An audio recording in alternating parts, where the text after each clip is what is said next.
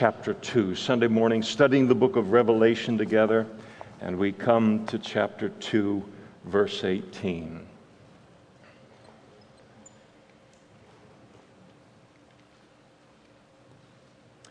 Jesus writing, "And to the church, to the angel of the church in Thyatira write, these things says the Son of God, who has eyes like a flame of fire, and his feet like fine brass. I know your works, love, service, faith, and your patience. And as for your works, the last are more than the first. Nevertheless, I have a few things against you, because you allow that woman Jezebel, who calls herself a prophetess, to teach and seduce my servants to commit sexual immorality and to eat things sacrificed to idols. And I gave her time to repent of her sexual immorality, and she did not repent. Indeed, I will cast her into a sickbed, and those who commit adultery with her into great tribulation, unless they repent of their deeds. I will kill her children with death, and all the churches shall know that I am he who searches the minds and the hearts. And I will give to each one of you according to your works. Now to you I say, and to the rest in Thyatira, as many as do not have this doctrine, who have not known the depths of Satan, as they say, I will put on you no other burden, but hold fast what you have till I come. And he who overcomes and keeps my works until the end, to him I will give power over the nations. He shall rule them with a rod of iron. They shall be dashed to pieces like potter's vessels, as I have received from my Father, and I will give him the morning star. He who has an ear, let him hear what the Spirit says to the churches." Let's pray together. Father, we thank you, even as we've sung this morning, for the greatness of your love for us. And it is a mystery to us that we could find a place not only in your mind and in the expression of your power and your sense of responsibility related to your creation, but that we could find a place in your heart that you would love us and then pour your love out on us in all the ways that you do. We are so grateful to be objects of your love. We thank you as well that we are your workmanship, created in Christ Jesus unto good works. And we thank you for making us your poema, your work of art, Lord, your poem to this world, and as you conform us into the image of Christ. And we pray that you would use our time in your word this morning to further your workmanship within our lives. We pray for this work of your Spirit in Jesus' name. Amen. Please be seated. This morning we come to the fourth of Jesus' 7 letters to the 7 churches in the Revelation. And in coming to his letter to the church in Thyatira, famously, one ancient Roman author, Pliny the Elder, is said to have encapsulated the significance of Thyatira in the ancient world in his writings with the phrase, Thyatira and other unimportant communities. So it didn't have kind of the luster of Ephesus or the luster of some of the other cities in the ancient world. And we would know nothing about the city of Tyre. It wouldn't be anything anybody would care anything about, except for be completely forgotten, except for the fact that Jesus wrote a letter to the church there, and also a woman by the name of Lydia came from Thyatira. She was a seller of purple in the book of Acts, while in Philippi heard the gospel preached by the Apostle Paul and became an early Christian in the early church.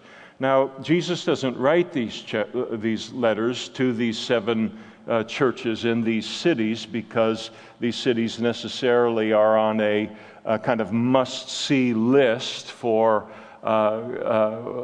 people suffering from wanderlust or wanting to see the great cities of the world. But there's something about each of these cities that when he looks at them and he looks at the characteristics. There's something, a spiritual something going on in that church that he recognized needed to be dealt with locally and at that time, but he also recognized that what they were dealing with was something that we as Christians and churches all the way until his return would be dealing with as well.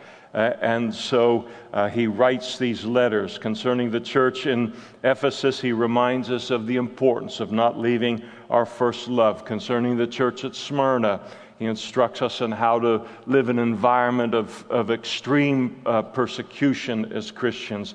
To the church in Pergamos, Jesus warns us about the very subtle danger of compromise concerning holiness and what a lack of holiness will represent to a church, but also to the individual Christian. And then here in his letter to the church at Thyatira, Jesus warns us really very, very pointedly concerning the danger that unbiblical tolerance of sin represents to a church and represents to us as individual Christians. Important to understand this Jesus' letter to the church of Thyatira. In fact, it would be almost impossible to understand it without knowing at least one thing about what characterized the city in the ancient world at the time that Jesus wrote this letter. Thyatira was not a seaport. It didn't gain its money in that kind of a way, very much inland, much the way that Modesto is, but it was a manufacturing center. It was a marketing center at that time. And because it was a part of the Roman Empire that actually produced something, it made something that then went into the markets of the world. And because it was a marketing and a manufacturing center at that time, it was famous for its trade guilds, and it possessed more trade guilds than any other city its size at that time. And trade guilds were essentially what we would call today trade unions, only much, much, much more powerful than any union and its expression in the United States today. There were trade guilds that were made up of workers in wool, workers in leather, in linen cloth, in bronze, in clothing. There were dyers, there were potters, there were bakers, there were slave traders. And the strength of these trade guilds made it very, very hard for any merchant or business owner to survive in Thyatira without being a part of one of these trade guilds. And it made it almost impossible, certainly very, very hard for an individual worker to get a job without belonging to one of these trade guilds. And so we look at that and we say, well, what's the problem? Join a trade guild. And the problem is that the trade guild meetings were centered upon the worship of various pagan gods. And every guild had its own god or gods. And so typically the meetings would begin with a common meal, and then the meeting would begin and it would end by throwing wine onto the fire that would be burning in the meeting hall, and that represented prayer being offered up to their God in the same way that we say grace and give thanks before we eat a meal, and acknowledging the Lord as the provider. Then the meat that would be eaten at the meal would have been offered as a sacrifice to their idols. A small part of it would be burnt to their God. The remaining part would be eaten at the meal. And then it wasn't uncommon for the feast to then degenerate into drunkenness, into sexual immorality. And in large part because these gods were man-made, these gods that they had created and that they were worshiping were themselves understood to be very, very sensual and very, very immoral. And so participation in these pagan religious practices were a requirement for membership in a guild. and in the minds of everyone else, a failure to join a guild and yet still expect to prosper within a particular trade, it would be an affront to them. People would say, how in the world do you think that you can enjoy the blessings of the God who is bestowing blessings upon our trade and then refuse to worship that God? Now, obviously, no Christian could be a part of this kind of idolatry or sexual immorality, and so they were in a very, very difficult place in that city.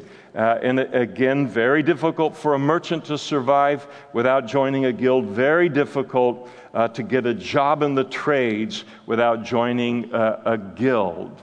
But to do so would require engaging in idolatry, engaging in sexual immorality, in violation of the Word of God, and, of course, the destruction of their Christian witness. And so we can feel the weight of it, even through 2,000 years of separation. Even today, as we would put ourselves in the place of these Christians and ask ourselves, what would we do in that environment of Thyatira? It doesn't mean that there weren't any other jobs to be found in Thyatira, but these were the good-paying jobs. These were the union jobs. These were the jobs that you could get and then marry and raise a family. And so all of the other jobs that you would have in the city, independent of the guilds, would be very, very secondary in all ways to these other jobs, and certainly in the realm of pay and security. And so they were faced with this dilemma. What's to come first? A good-paying job with all of its financial prosperity, all of its security at the expense of my Christian witness, or to refuse that kind of a job in order to stay faithful to Jesus and His commandments and then endure financial hardship as a result. Again, we can feel the pressure that they were under, because the pressure is timeless. This kind of thing cycles, characterizes large parts of the world even today, and in some ways represented increasingly in its own way in our own country. And there was this very influential prophetess in the church who was advocating in the church in Thyatira. And remember, in those days, there was just one church in these cities. There wasn't 130 of them like in Modesto. I'm not putting it down. But that was the church. And so here she was, very, very influential in this church in Thyatira, and she advocated for taking the good job, complete with its associated idolatry and sexual immorality. And Jesus writes this letter to make His will known to the church concerning the matter, and concerning that matter to this day. Jesus comes, as He does to each of the letters, in His self-description, is very instructive there in the latter part of verse 18. Again, He is reminding them of something of what John saw of Him in Revelation chapter 1, something of God's character, Jesus' character, that the church had lost sight of and desperately needed to be reminded of. And so He comes to them as these things says the Son of God. He reminds this church that He is the Son of God. He reminds them of His deity and of His absolute authority over all things, and certainly over the church.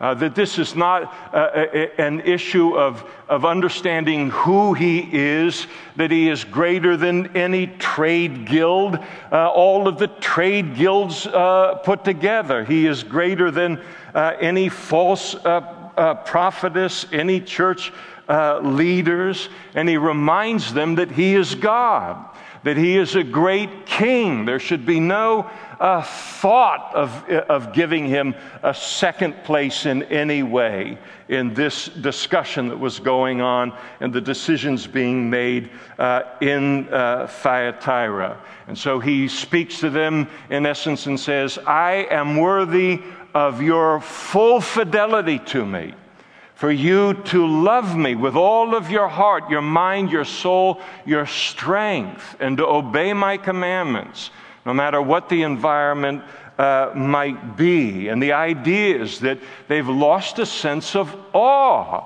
of Jesus Christ. They've lost a sense of reverence for him, that someone would be speaking this kind of doctrine within the church. So he reminds them that he is the Son of God and God the Son. He then declares himself to be he who has eyes like a flame of fire. This communicates two things. First, that he sees everything, that nothing escapes his attention.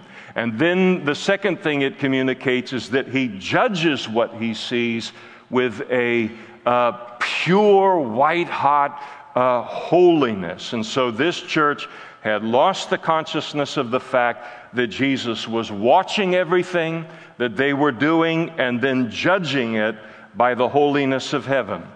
And so it's easy for us, it's easy for a church to grow accustomed to iniquity, grow accustomed to the sin of the world, to begin to think as Christians that as long as we're not quite living as bad or as low as the culture around us, then we're doing okay with God. But Jesus' standard for his church is not the sinful culture that surrounds us, but it's his word, and that's what he judges us by. And the church at Thyatira has completely lost sight of this. He goes on further and he speaks of his feet being like fine brass. Brass in the Bible, the metal is a symbol of judgment in the Scriptures. And for instance, in the Old Testament tabernacle, and then ultimately with the Old Testament temple, the bronze altar was the place where sacrifices for sin were offered, and where sin was judged in terms of a picture of that. And it was communicating that Jesus here not only sees sin, and he not only judges that sin on the basis of his holiness, but then he will then righteously punish it. He will righteously resist it. And so he will come down, in essence, he's declaring with both feet upon what they are doing here in this church. And he will stamp out this error, this defilement that's been allowed in the church, and he will judge it. And of course, judgment begins in the house of the Lord, as Peter wrote, because the world doesn't claim to represent Christ, but we claim to represent Christ. So he promises to come and to judge and to refine this church. And so the church at Thyatira has lost its fear of God, zero fear of God, zero reverence for God, and zero fear of his judgment. Jesus declares that in verse 19, I know your works, and then he describes those works in commending them to begin with in the end of verse 19. He acknowledged their love. They were a loving church. He acknowledged their service. They were a serving church. They served the needs of other people. And he acknowledged their faith. They openly identified themselves as a Christian church in the community. And he commended their patience, that sense of their steadfastness. They just kept on keeping on in the city. And this church was continuing to grow in all of these areas. If you had walked into the church of Thyatira, as a Christian, you would have concluded that this is the most amazing, most vibrant, most exciting church you had ever attended. And that would be your assessment of the church until you heard the Bible study part of the service. And until you heard their understanding and their teaching of the Bible, which is what Jesus then addresses next in his rebuke and his correction that he begins with there in verse 20. He said, "You allow that woman Jezebel to teach and to seduce my servants to commit sexual immorality and to eat things offered to idols." And so Jesus rebukes the ministry. He rebukes the spiritual influence of this woman in the church named Jezebel.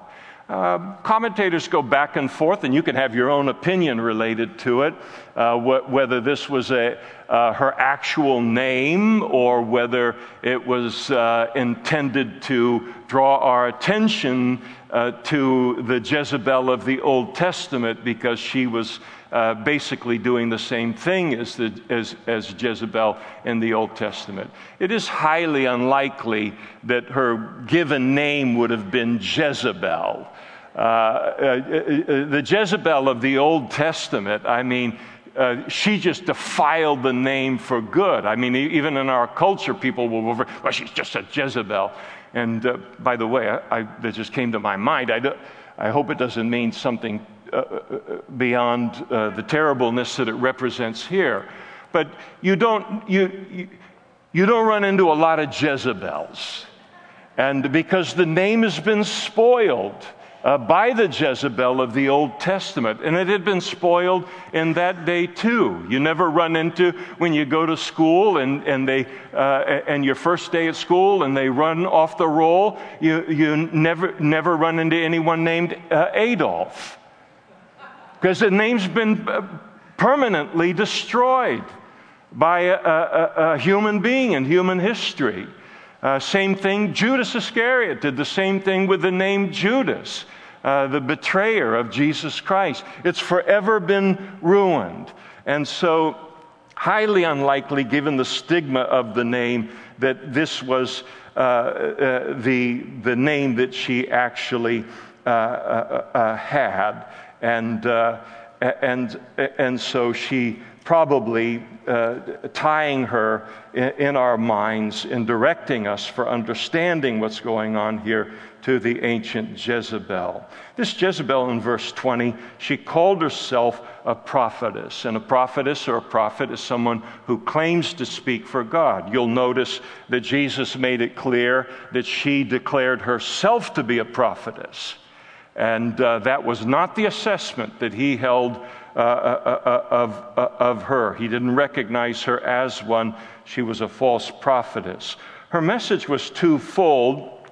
You see, first, she taught Jesus' servants, the members of the church, that it's okay to commit sexual immorality, and they could partake of the sexual immorality associated with the trade guild meetings. And then second, she taught the church that it was okay to eat things offered to idols. And so, again, doubtless teaching that to engage in the idolatry associated with being a member of a trade guild, it's perfectly okay. So she advocates physical adultery for Christians. She advocates spiritual adultery for Christians. And being unfaithful to marriage vows as a husband to a wife, and as was happening in these guild meetings, and then also okay to be unfaithful as Christians to the vows that they had made to Jesus, to love him and to follow him, obey him as the bride of Christ. Now, in all of this, she was just like the Old Testament Jezebel, and her absolutely reprehensible spiritual influence that Jezebel had among the children of Israel in the northern kingdom. And the northern kingdom of Israel was a very, very wicked place when Jezebel was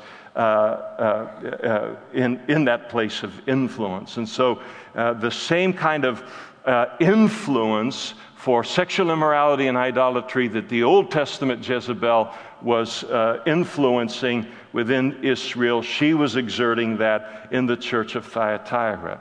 Jezebel was the wife of a king of Israel by the name of Ahab. Ahab was the single most wicked king that the northern kingdom of Israel ever had. And the northern kingdom of Israel never had a good king. All of them were wicked. Ahab was wicked in the context of wickedness. And that gives you some sense of where this guy's head was and the kind of life that he lived. And so the northern kingdom of Israel marked by this wickedness. But as one commentator put it so perfectly, Jezebel, in marrying Ahab, Jezebel was Ahab's evil genius. As wicked as Ahab was, Jezebel took wickedness within the kingdom beyond what he would have ever thought of influencing the northern kingdom of Israel for. She was a daughter of a pagan Sidonian king, was given to Ahab in marriage. It was a political marriage, and she was a worshiper of the pagan god Baal. And because of the marriage, being the wife of a king, being a queen, she was very, very influential in expanding the worship of Baal dramatically among God's people, to such a degree that she literally was so emboldened that she endeavored to kill every legitimate prophet of Yahweh, of Jehovah, the God of the Bible, and even attempted to kill the prophet Elijah.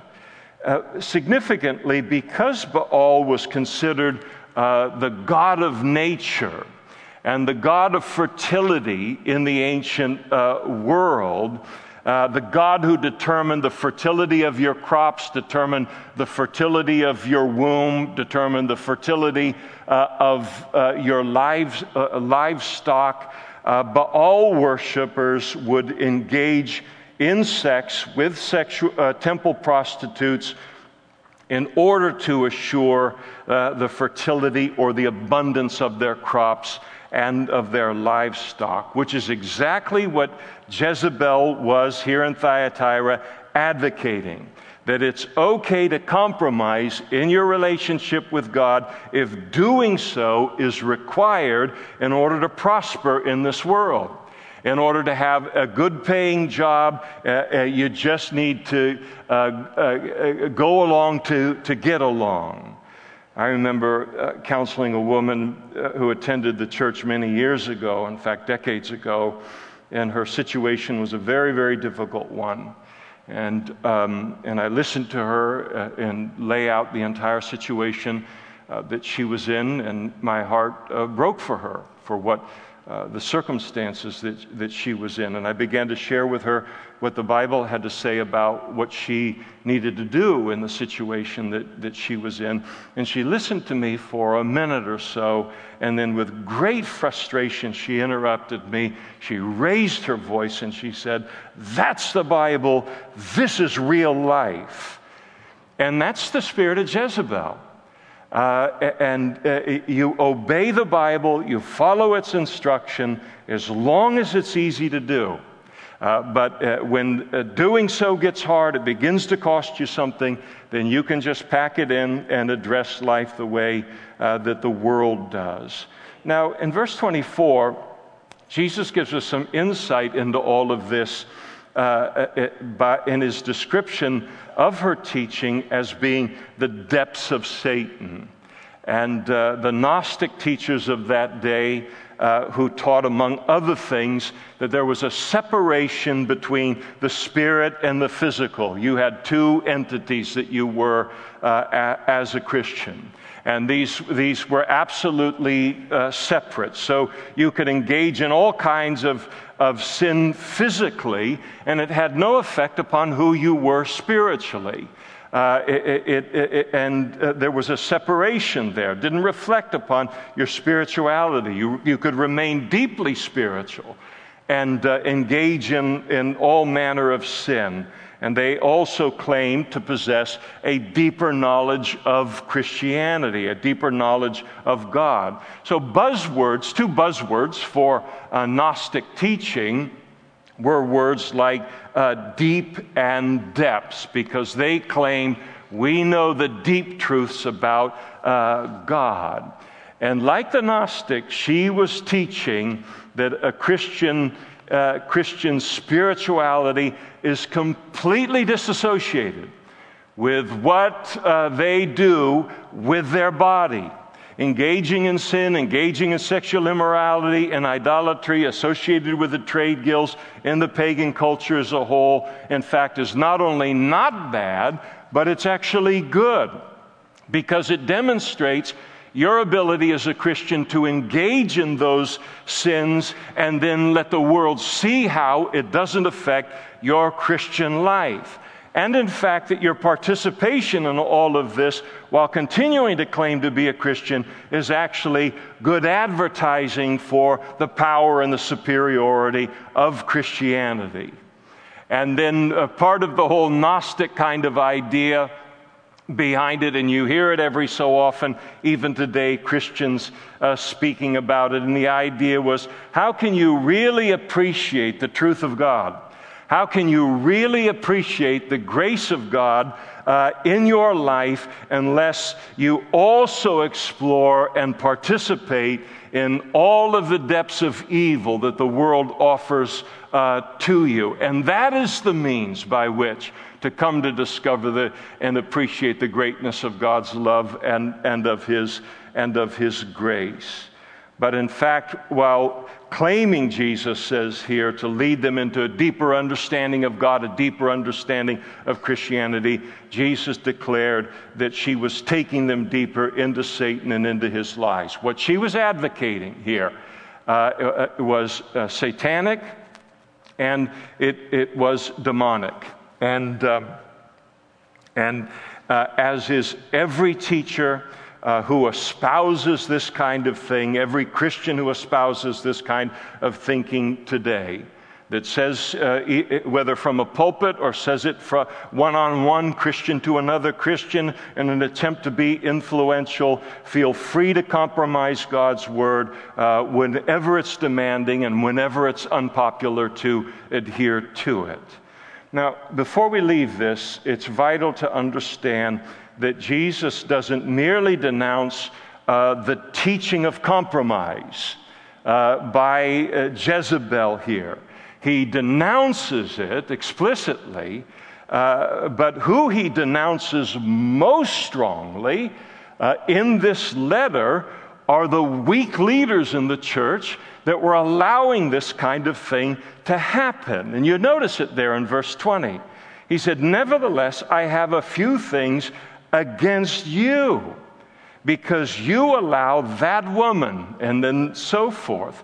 The "you" there is singular in the original language. And Jesus is condemning the leader of this church for allowing this to happen, for tolerating this kind of thing. And so her sin was compromise. That was the great sin of Pergamos, as we saw last time. But the greater sin that Jesus is addressing here, even beyond that, is the tolerance of compromise, the tolerance of church leadership in allowing her to advocate for sexual immorality and openly, and for idolatry in the Christian life. You ask yourself, if you're familiar with the Old Testament and the story of Ahab and Jezebel, you ask yourself, why was the ancient Jezebel so successful in her destructive influences in Israel? It was because of the weakness of her husband. You can hardly find a weaker man in the Old Testament than that man. And why was the Jezebel in the church in Thyatira so successful in her destructive influence within the church there? Because of the weakness of the leadership there in the church that allowed it. And so Jezebels or false teachers or false prophets and prophetesses, they flourish in a church for one single great reason, and that is weak leadership in the church, leaders who lack a fear of God. And so here they are, they're more concerned about what people think of them or being broad-minded in a broad-minded culture and so forth. And the reason we can assess that here is you notice in verse 20 that Jesus reminds these leaders that these are my servants. That church does not belong to you. You didn't pay for them with your blood. It doesn't belong to you. The church isn't a place where you can come in with all of your ideas, he's speaking to the leaders, and then just make it into whatever you want to make it into. Those people don't belong to you. You're supposed to do what I've called you to do, and for the church to be what it's supposed to be, but they lack that reverence, they lack that fear of God. But it isn't just pastors and church leaders who can grow weary in resisting the darkness and the ungodliness and the sin of a culture, and then begin to cave and become tolerant of it. It can be true of a parent, and any parent understands this, where you can just grow tired of resisting the evil and the compromise that the kids want to bring into the home, or any head of anything in our culture as a Christian faces these same kind of challenges and the same kind of temptation to allow compromise, and the compromise only occurs because of a tolerance of someone.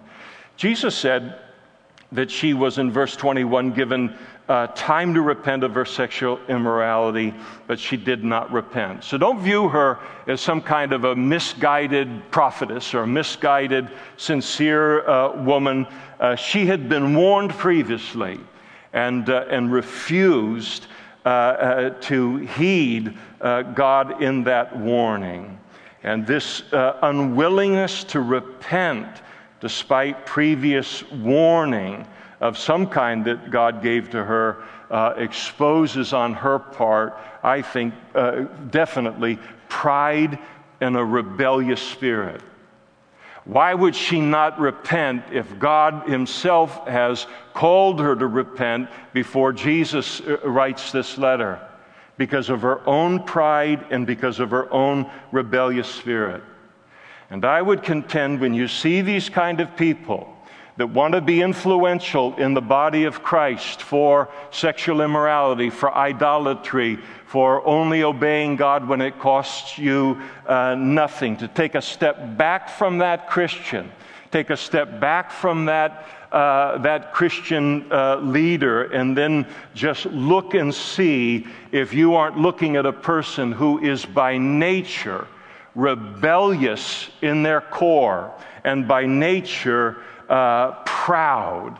And almost always you see the same thing: a natural bent toward pride, a natural bent toward rebellion that they will not bring under the lordship of Jesus Christ and deal with it as sin, and they take it into this place of influence within the body of Christ. You notice, too, in verses 22 and 23, Jesus' judgment that he promised to bring upon her and those who commit adultery with her. He said he's going to cast her into a sick bed. In other words, a sickness that would confine her to a bed, to a deathbed. And God can do all kinds of things to minimize the influence of ungodly people within the body of Christ. We might remember when in the church at Corinth, when Paul wrote his letter to them about the Lord's Supper and not partaking of, big meals and eating them in front of people that have nothing to eat, and the sin that was in the lives of many of those in the church at Corinth. And Paul wrote of the fact that some of them had gone to sleep, or they had died as a result of their sin. God removed them because of their their ungodly influence. And Jesus then said he would cast those who commit adultery with her into great tribulation unless they repent. And this appears to be those Christians that were in the church at Thyatira, and because the leaders had given this woman a platform. Remember, not everybody in those days had a Bible on their lap like we had it. They trusted their leaders to tell them what was true biblically.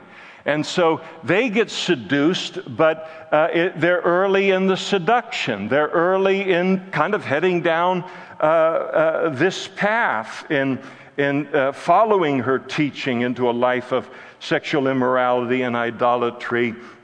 And he promised that he would take them into great tribulation if they, like her, refused to repent. And then Jesus said with great sobriety in verse 23 that he will kill her children with death. And her children now refers to those men and women that were her disciples. I mean, deeply adhering to her teachings, and becoming influential as well. And so he said, I will cause them to perish in some way of his choosing, in order to not only contain their influence within the body of Christ, but also to make them an example to the body of Christ as a whole, as he mentions there in verse 23.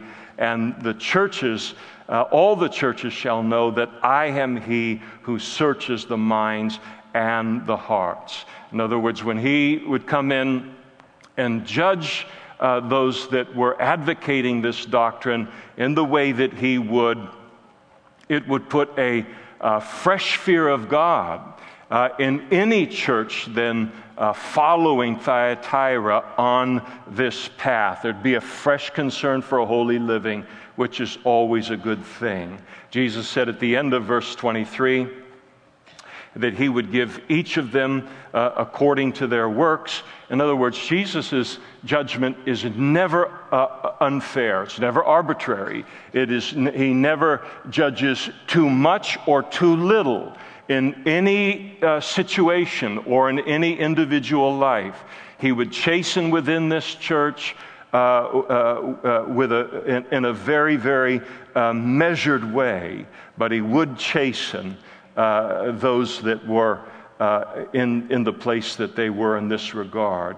He then instructs wonderfully in verses 24 and 25, there were people in this church that didn't hold on to this doctrine.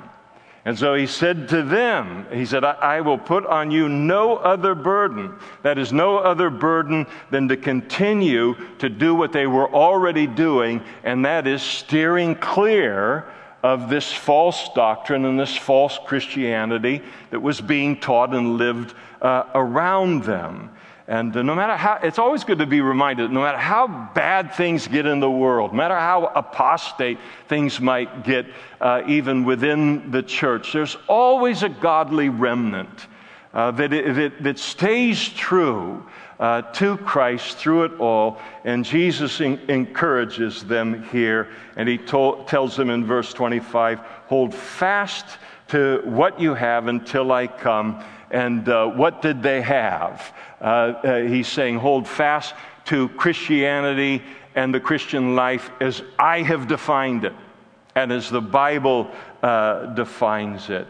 He closes with his promise to overcomers in verses 26 to 28. And the overcomers are those who keep Jesus' works until the end. They obey him till the end. And he told them that he would give them power over the nations. He quotes from Psalm 2.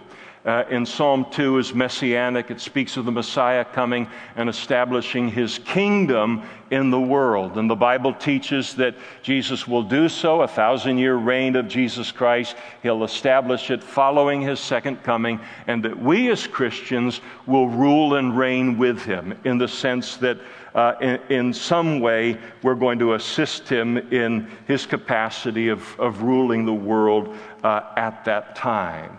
He then declares, I will give him the morning star. There in verse 28, the morning star is the final star or planet to disappear in the morning at the rising of the sun. So the sun's coming up, all of these lesser stars begin to disappear, and there's always that last star that disappears at sunrise. And we know it as the planet Venus. Now Jesus takes this, the morning star, and he ascribes it to himself later in chapter 22, verse 16. And so he declares, in essence, that he is the one who will bring an end to the long night of man's sin in the world, a long night of man's rebellion against God in the world one day, and he'll usher in a new day at his second coming. And so the overcomer will have Jesus himself now and forever, and that's the greatest reward of all. He then closes with the exhortation to have an ear to hear what he has just told them. And Jesus knew that Jezebel and her followers were not going to hear him. They weren't going to listen to him at all. They weren't going to compromise here. But it's important from their doctrine, but it's important that we do. That no matter how much this kind of thing comes to represent Christianity as we serve him until we go home to heaven individually or until the Lord returns for us, but that we remain overcomers because we live in a culture that is very much like Thyatira, complete with all of its pressure for us to compromise our Christian faith in order to fully prosper within the culture. And you can feel the pressure. You can feel it coming. You feel what it is already in our culture, barring something turning around. But you can sense the reading of it as it's gaining strength demonically within the culture. And this letter encourages us to stay strong against this and to heed the warning. So Jezebel's sin, compromise, a great sin, worthy of condemnation in its own. The greater sin that he addresses here is the tolerance of that compromise. So compromise in our lives, individually, is a great sin because it's rebellion, it's disobedience. But it only exists because it's tolerated. And that's the greater sin. And so the importance of allowing it to search our own lives here today and its application to our own Christian life and our own personal relationship with the Lord, to recognize the danger that it is. But then for us to also recognize this remnant that is in the middle of all of this, that stays true no matter how powerful the influences were there in the church of Thyatira. Let's stand together now and we'll close in prayer.